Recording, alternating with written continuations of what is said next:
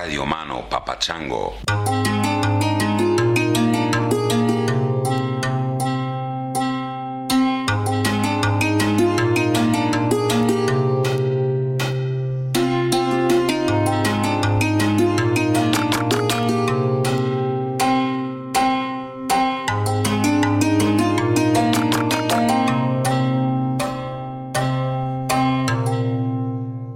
Welcome, ladies and gentlemen, boys and girls, elders, whatever you consider yourself to be, you're welcome here. I wonder, though, should I be welcoming you or should you be welcoming me? It occurred to me recently, because I've been listening to a podcast. I don't listen to a lot of podcasts. I generally don't have time. I mean, I guess people make time for things, but I don't commute anywhere. And I don't, at this point in my life, I don't have a lot of spaces where I'm not doing something that requires my verbal brain. You know, if I were a painter or a sculptor or doing a lot of hiking or, you know, bus driving or cleaning offices at night or something, where my verbal brain wasn't engaged, then I would definitely be listening to podcasts and audiobooks and stuff like that. But generally, when I'm working, I'm working in words, so it's just distracting to listen to someone else talk. I can't even listen to music with words. Even music without words has become difficult when I'm trying to write or focus. But anyway, because of the way I'm living now, here in Kash, Turkey, where I am, I go for a walk every day. It's beautiful. And I've been listening to a podcast that some of you have recommended to me called the Blind Boy Podcast. And it's just really interesting because I'm having the experience that some of you have written to me about having with me, where, you know, you come across me and my work somewhere on some other podcast, Joe Rogan or God knows where, and you go and listen to something and you like it, then you go back in the archives and listen to a few more, and then you find my voice sort of becoming present in your head. And so I've gotten lots of emails over the years of people saying, you know, your voice has been in my head. I was listening to you while I was hiking along this beautiful, you know, the Appalachian Trail, for example, or the Lycian Way, or all sorts of places. What's the one in Spain? The Camino de Santiago. You know, or when my mother was dying, I listened to a lot of your podcast, and there are these associations that people form between their experience of my voice and what it is that they're going through or experiencing in their immediate lives. And I've always heard that, and I've been honored by it, but I don't think I've ever really understood it until the last week or two when I've been listening to this Blind Boy podcast, and I've gone back and listened to, I don't know, a half a dozen or more episodes, and his voice is in my head. And he's Irish, so it's easily recognizable when it's his voice because it's got this Irish accent. And he says, like, he pronounces a film as film with 2 syllables. So sometimes I'll hear the voice in my head say, "Oh, that was a very good film," and I'm like, "Oh, that's Blind Boy. That's not my brain." Which brings me around to what I started with by saying, who welcomes whom in this situation? I've been welcoming you for 500 and some episodes, but it occurs to me that actually it's you who's welcoming me into your head. You're only in my head in a very abstract sort of sense, but I guess I'm in your head in a relatively concrete sense, just like Blind Boy's been in my head recently. So thank you for welcoming me into your mind and your ear holes. I very much appreciate it. I'm going to give you a little taste of the Blind Boy podcast because I was tempted to rip off his idea.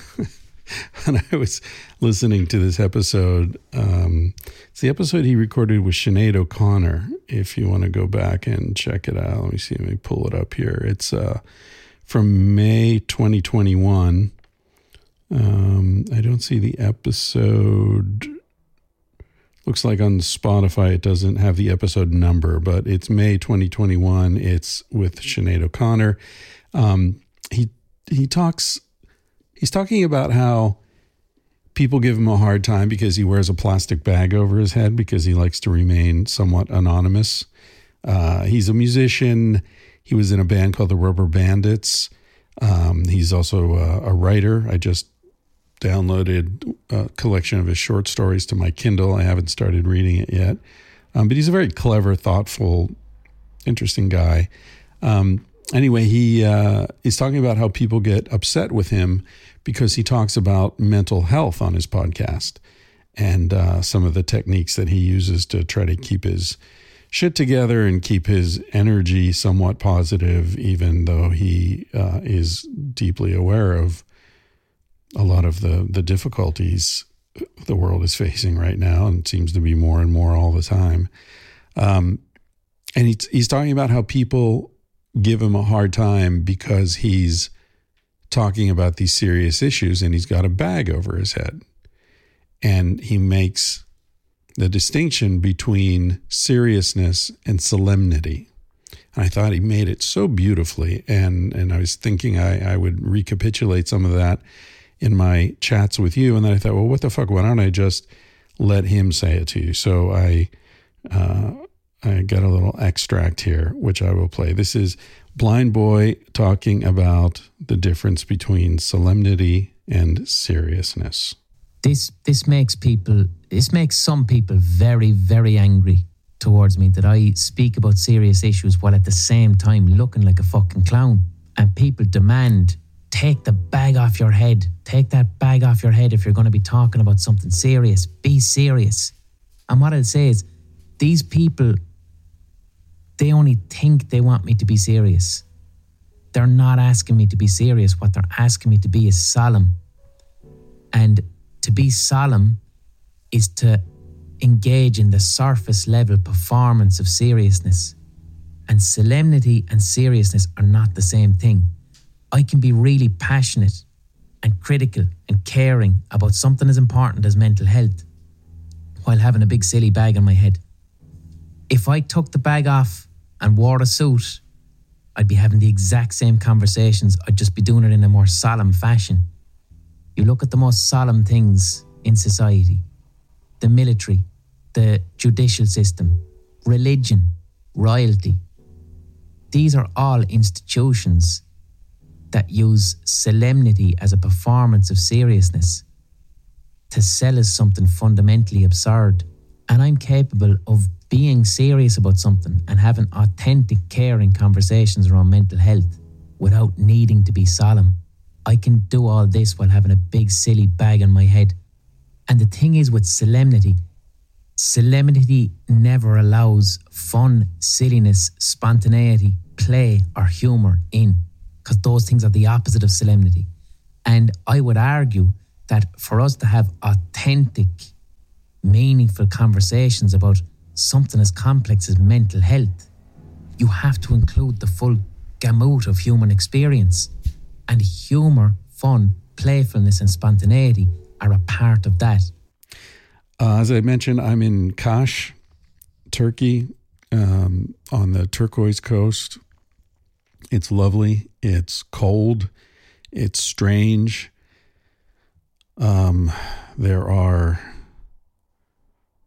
There's construction going on, and maybe you can hear it. I hope not, but there's drilling. They're at the stage where they're drilling the bedrock and hammering it with these giant machines. And they start early in the morning and they run till evening, and there's no escaping it. There's no part of town where you don't hear it. And I keep going out in the morning thinking, oh, maybe they're done. Take my little microphone with me and I'm going to go record in a park or on a picnic table in the sun or down by the water. And every time I turn on the microphone, the hammering begins. And it's been too long since I've recorded an episode, so I'm just trying to push through. I'm in a room with all the windows and doors closed. I hope it's not annoying to you. This episode, by the way, before I get too much further into it, is brought to you by the beautiful people at OMGYes. Go to omgyes.com/Chris Ryan and get 10% off your lifetime membership, your lifetime access to the treasure trove of information that they have made available after interviewing tens of thousands of women about what turns them on, what works physically, mentally, emotionally, psychologically, and what brings pleasure into their lives. And as we all know, pleasure is not only fun and, by definition, feels good, I guess, but it's also extremely healthy. And I think this is something that is severely underrepresented in the Western notion of health. And if I do write another book, you've probably heard me mention a few times one of the book ideas that I've been batting around in my head for the last few years would be a book that's sort of a parody of a self-help book, but is also, if you read between the lines, it is a book recommending certain ways to increase not just your physical health, but your overall health. I think the whole sort of distinction between physical and mental and emotional and psychological is very artificial, and it helps us to delineate things and to think about certain concepts. But as far as the body's concerned, those things are all the same.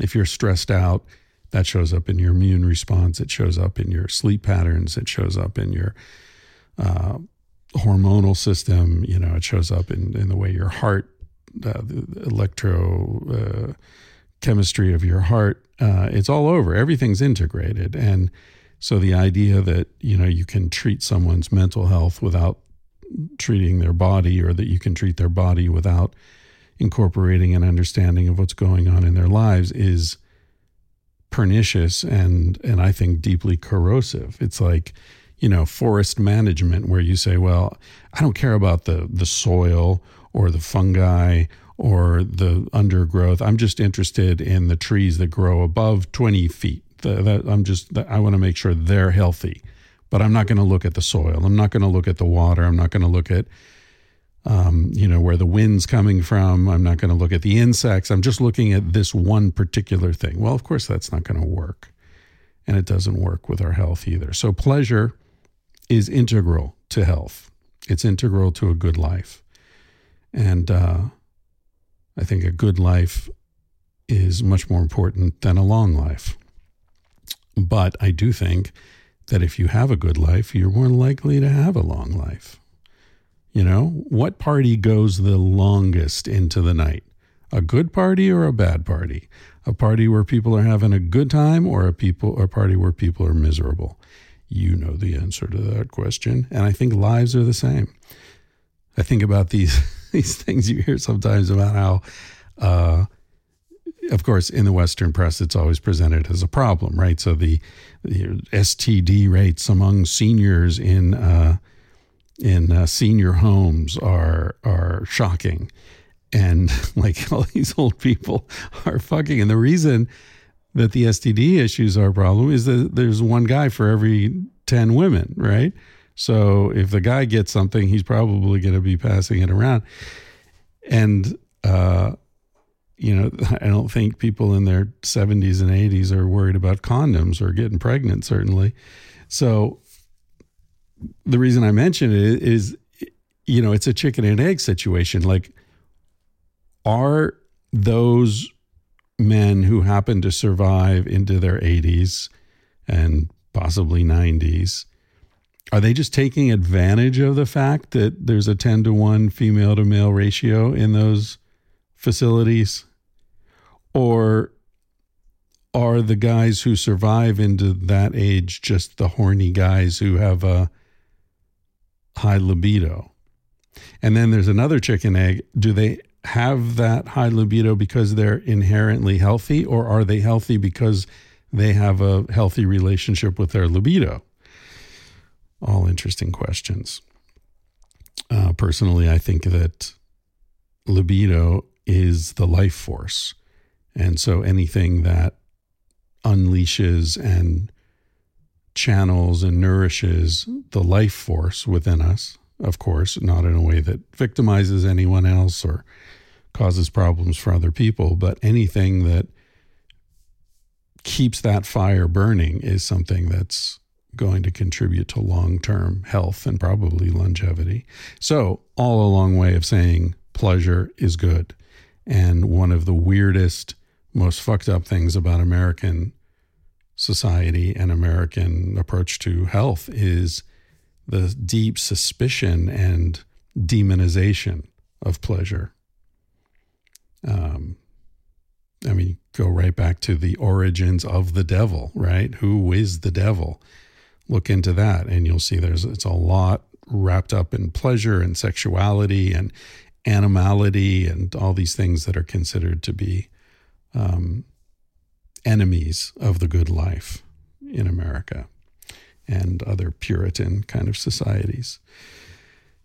omgs.com/Chris Ryan. Check it out, 10% off. It's always a struggle when I'm recording this podcast and I want to share personal experiences with you. I want to talk with you about what I'm thinking about and why I'm thinking about it. But on the other hand, I'm aware of a certain sense of discretion, both around my own life and the lives of others that intersect with mine. And so I try to walk the line between undersharing and oversharing. And it's of course tempting to want to overshare, both because that's just my nature and because I guess there's I have a certain power here. I have a platform, podcast that's been downloaded tens of millions of times, and it's tempting to treat you like my friends and tell you my story and then ignore the fact that the other people involved don't get a chance to tell their side of the story. And then I'm tempted to undershare because, you want to just sort of keep your private stuff private. And so I'm dealing with that again because I've had a really difficult experience recently, and I worry that it may have come across energetically to you. And this relates back to what I was saying earlier about you welcoming me into your head. And so when I'm pissed off or annoyed or hurt or in some sort of negative energy space, even if I don't talk about the thing that caused that, I worry that I'm bringing that energy to you. And that's not fair because you don't know what the hell's going on. You don't know why I'm all annoyed. And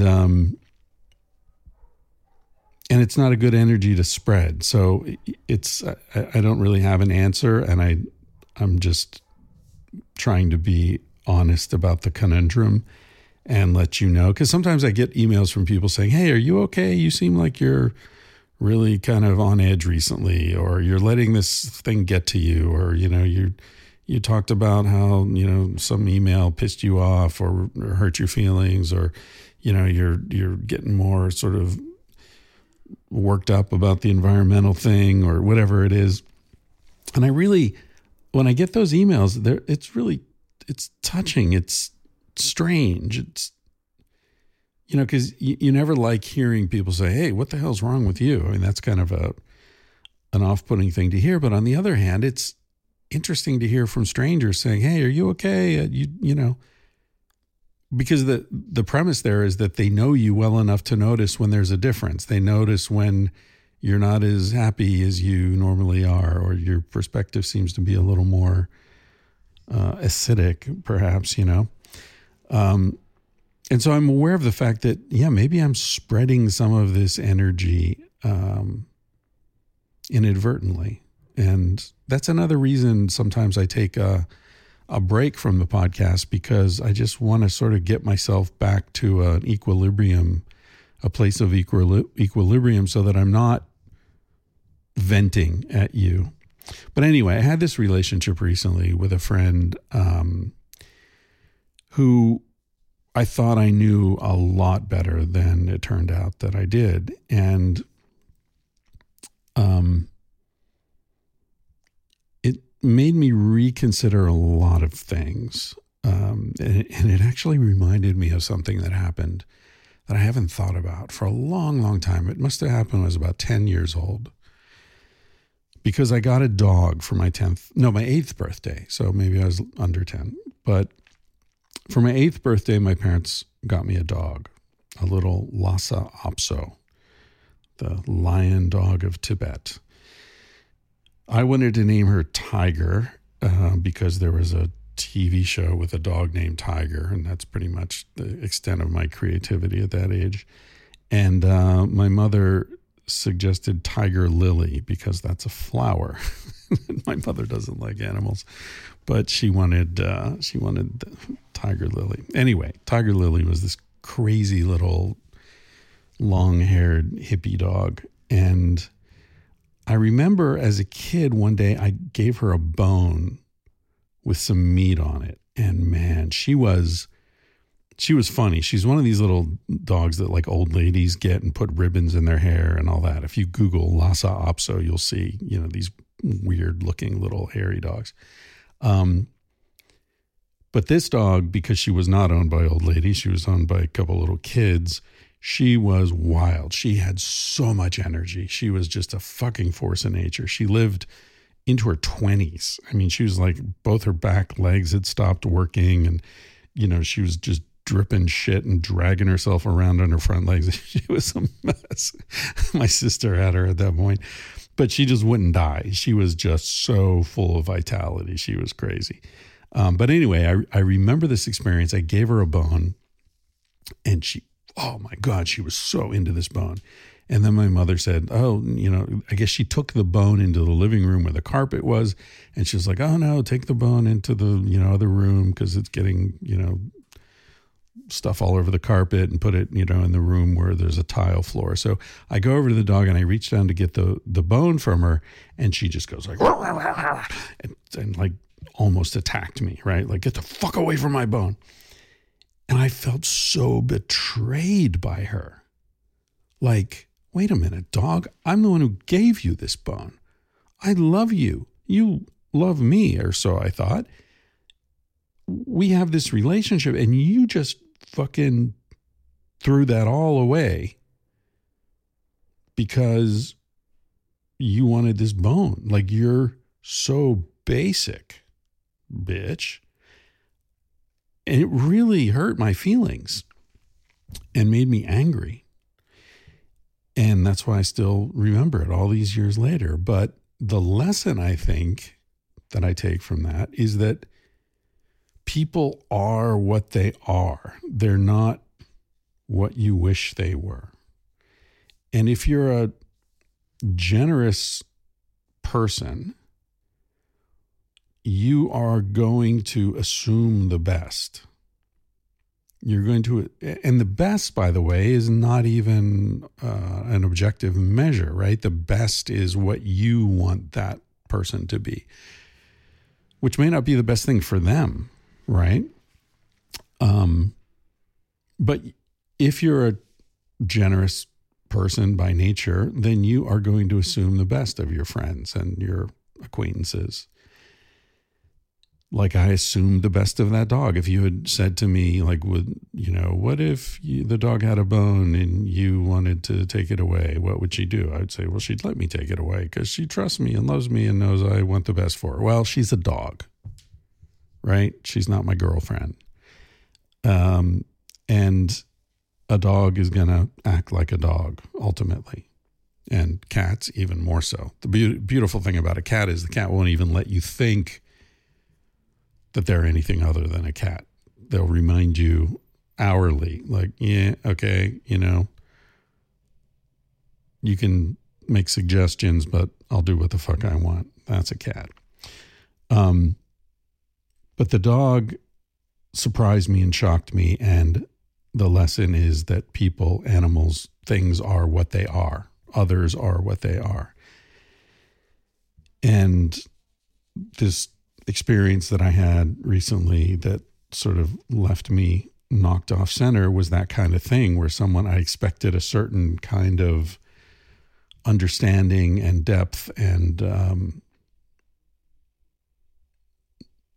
nuance from someone, and they just weren't capable of it. It turns out it's just not the way they think. It's not the way they experience life. And I hadn't seen that until recently. And it was shocking. And another thing that it reminded me of was when I was in high school and I decided to do lifeguard training in this lake in Connecticut. And the first open water lesson, they explained to us that when you swim out to save someone, that person who is in the process of drowning and facing their own extinction will do anything to save themselves, including, especially, grabbing you by the hair and crawling up on top of you as if you were a flotation device and drowning you. So you're swimming out there to save someone, and your number one concern needs to be to not let them drown you. So sometimes a lifeguard will swim out to someone and they see that they're panicked, and they'll punch them right in the face to shock them so that they can get control of them. And the technique I remember is you swim out, and when you're just out of arm's reach, you dive under, you grab them by the ankles, you twist them around, and you kind of work your way up their body so that you maintain control of their body and they're facing away from you the whole time until you get them in the cross-chest carry, and then you drag them in. But you can't let them face you because they'll kill you. It's a strange lesson that to save someone, you might need to hurt them. And you can't trust them when people are afraid, or when a dog has a bone. It's hard to trust them. And it's actually dangerous to trust them. So here's something I've been thinking about recently. And I'm not sure, this is one of those things that it may be a really interesting idea, or it may be totally obvious and common. I have trouble telling one from the other, especially when they're in my own head. But even when I'm reading them, sometimes, you read, especially like Buddhist or, any sort of spiritual teaching. It's like, it's the same shit over and over again. It's the same stuff. Alan Watts says it, and Gandhi said it, and the Dalai Lama says it's always the same stuff. And, not to take anything away from any of them, but there's a line attributed to Marie Antoinette's dressmaker. God knows why, but she said, "There's nothing new except what has been forgotten." Interesting idea, right? It's just learning the same things over and over and over again. And I think as we get older, it gets frustrating because you see young people and they're like, you want to say, I could save you a lot of time. I could just tell you how that's going to work out. And they're like, no, I need to make the steak myself. And like, we all need to do it again and again and again. Anyway, circles. That's what I've been thinking about, is circles, and how many of the things that I used to think about in a linear way, things that I used to think about as existing on a spectrum, love, hate, heterosexuality, homosexuality, male, female, violence, peace, these things that seem to be extremes on either end of a horizontal line, I'm coming to see them more as points on a circle. There's a book that Stanley Krippner introduced me to years ago called The Circle of Sex. And it's like a clock of sexual identities. And I remember, it's been a while since I read it, but I remember that at one extreme is like the most heterogenic, like the most hyper heterogenic is the term that the author uses. The Don Juan type. So like the womanizer, the dude who's just like, you know, chasing pussy all the time. And right next to him is the extreme dyke type super lesbian. So you might say like those are opposites, but on this scale, they're right next to each other because they both have this sort of extreme libidinous energy, and they're both chasing women, by the way, right? So there's a sort of a continuity in that respect. Anyway, I mean, it's an interesting thing. You can look it up. It was written in the 1920s, I think. So it's very dated and, you know, obviously not up to modern standards in terms of gender and identity and all that. But it's interesting to think about these things in nonlinear fashion. I was thinking about this recently with the NFL. I was watching NFL, the Super Bowl and the playoffs and all that. And it struck me how, you know, this is like the most masculine, certainly one of the most masculine macho bastions of American culture, right? Like I remember talking with Tony Gonzalez when he was on the podcast. We talked a fair bit about like, how could a gay guy, you know, how does the NFL deal with homosexuality? What would that be like in the showers, you know, and all that. And his take on it was like, it would be very, very difficult for an openly gay player to be in the NFL because it's such a sort of homophobic environment. And one of the examples he gave was the showers, that the team, these are millionaires. These are very, very high paid players who are generating billions of dollars for the NFL. After the game, they go in and they take a shower together. It's a big open shower room. They don't have individual showers. I was amazed by that. And he was like, no, it's just the way it is. You know, everybody showers together and everyone's walking around naked. And it's like, obviously it's not a question of not having enough money to install individual showers for 50 guys or whatever it is on a team. So what is it? And I was watching the I think it was the Super Bowl, and there's this thing called Mic'd Up where they have microphones. I don't know if they're in the guys' helmets or if they're just like those guys on the sidelines with the remote mics that are sort of listening in. But you hear the things that the players are saying to each other on the sidelines, sometimes out on the field after the game and all that. And man, there's all this like, I love you. You know, I'll never forget you. You see them grab each other. They're hugging. They're slapping each other on the ass. They grab each other by the head and pull their heads together, their faces together. It's almost as if the helmets are there to stop them from kissing each other. It's almost as if the helmets are like a protection against some sort of homoerotic expression of their love for each other. And I'm not saying this to give them a hard time or to criticize them at all. I envy them. I envy this free expression of love between men.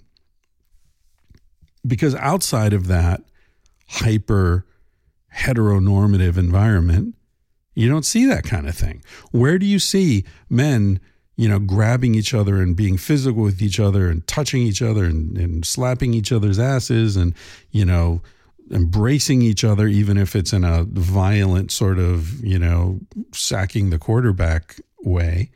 Where do you see that level of physical intermingling between men other than on a football field or a gay bar, I guess?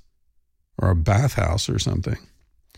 And so this extreme heteronormative, macho, homophobic environment is right next to a gay bar, is right next to what seems like the opposite. But it isn't really the opposite. It's the same thing with just a slight adjustment.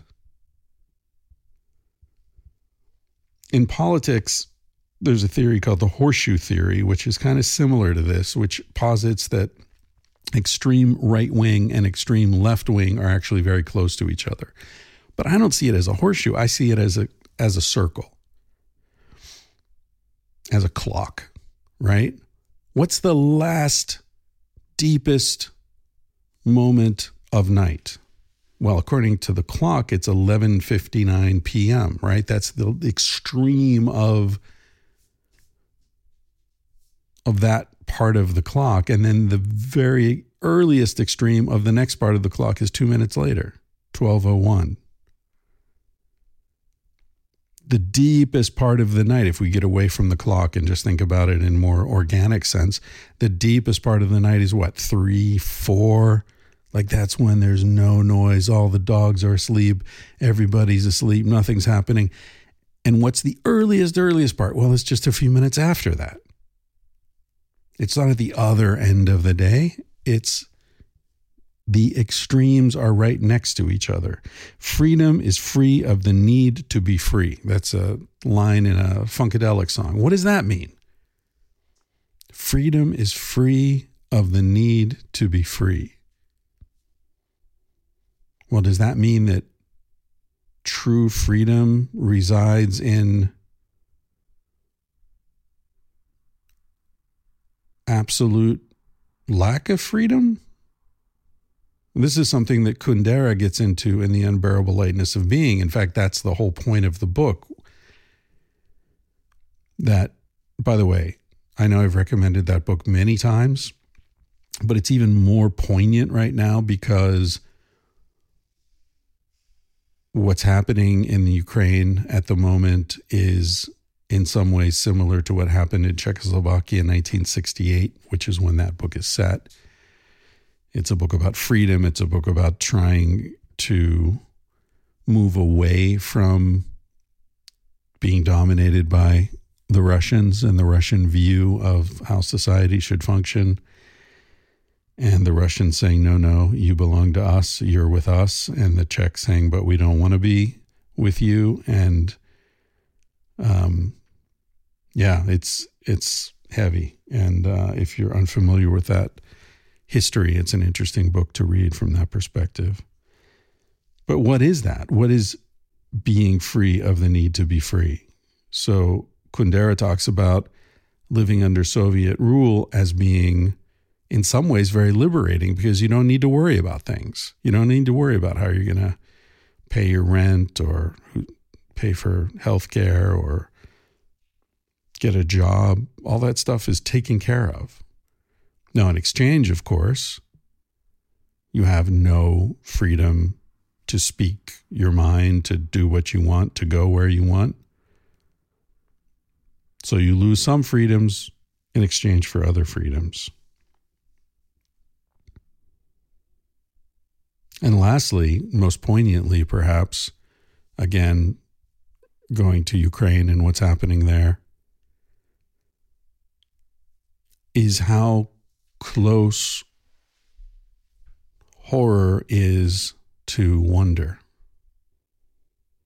How close suffering is to insight. I've talked many times about a book called Paradise Built in Hell by Rebecca Solnit. I quoted quite extensively from it in Civilized to Death, and her interviews with disaster sociologists who conclude unanimously that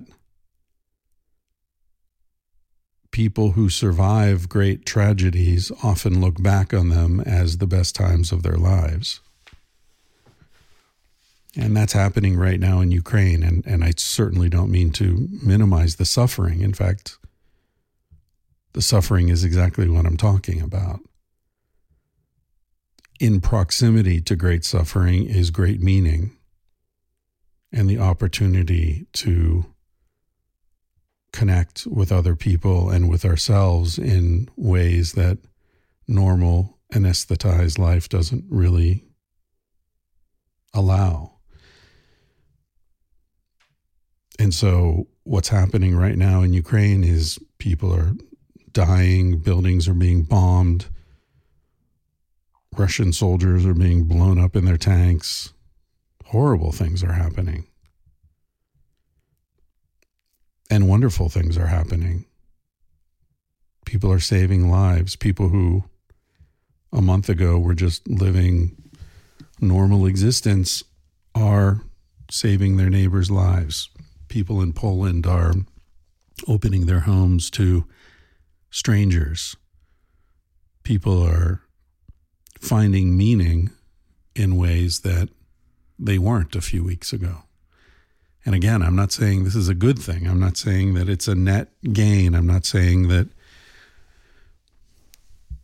I'm not minimizing anyone's suffering.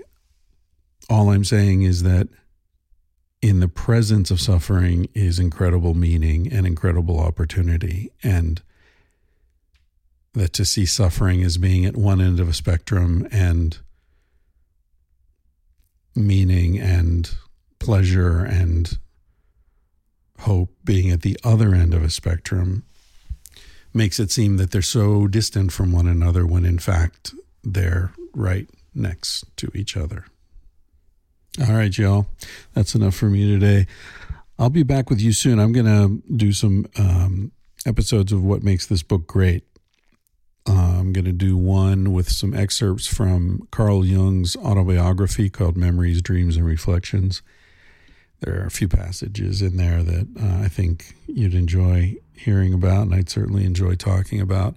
And I'm also going to do one with a little bit of Walt Whitman's Song of Myself, which is an epic poem written by the great American mystical poet Walt Whitman. So that's coming soon, and if I can find a quiet place in this town to record in, I will do it with more frequency and in a more relaxed mental state. Thank you so much for listening. Please go check out omgyes.com/Chris Ryan to get 10% off. Look around the website. Learn. It's amazing. None of us knows everything. None of us knows enough about anything. But certainly women's pleasure is a realm in which we can always, all of us can always learn more. And why not, right? It's all for the best. All right. I hope there's a lot of pleasure in your life. Thank you again for inviting me to that party between your ears and your inner mind. It's a pleasure and an honor to be here. I'm going to play you out with one of the all-time great Funkadelic songs.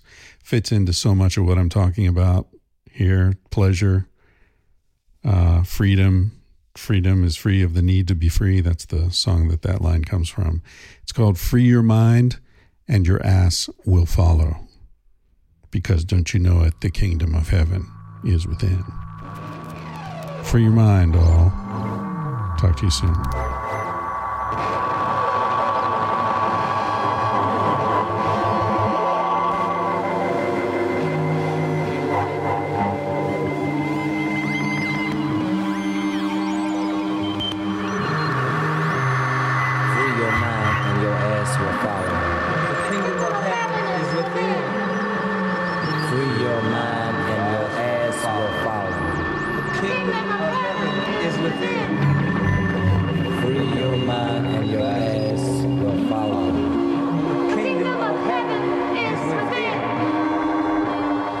Open up your funky mind and you can fly. Free your mind, your ass will follow. For the kingdom of heaven is within.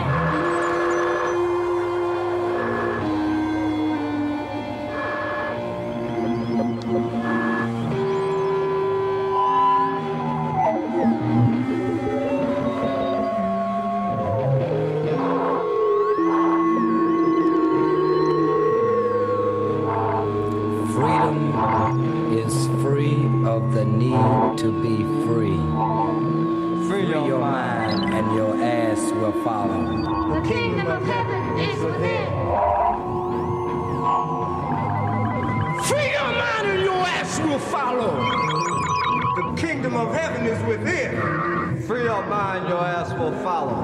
The kingdom of heaven is within. Free your mind. Your ass will follow. The kingdom of heaven is within.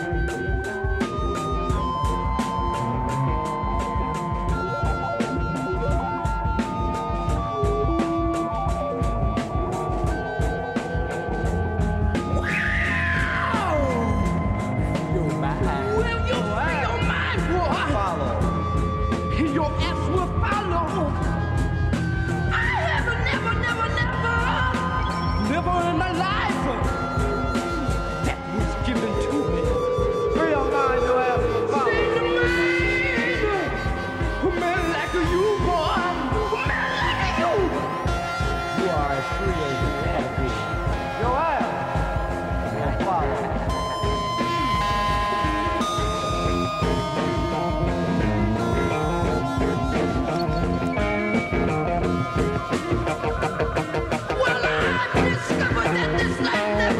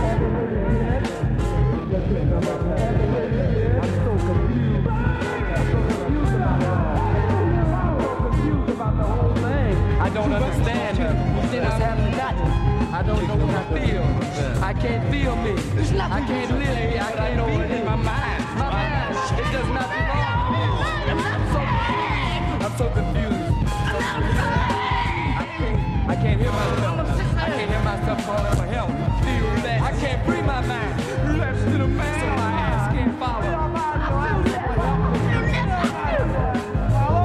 I got to escape. Here's my arm.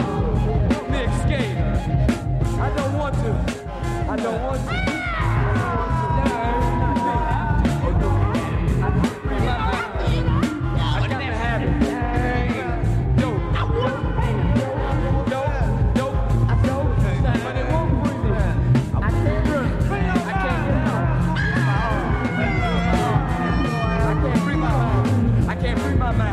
I can't free my mind. I'm so mixed up. I'm so mixed up. What time is this? What time is this? I can't hear me. I can't hear me.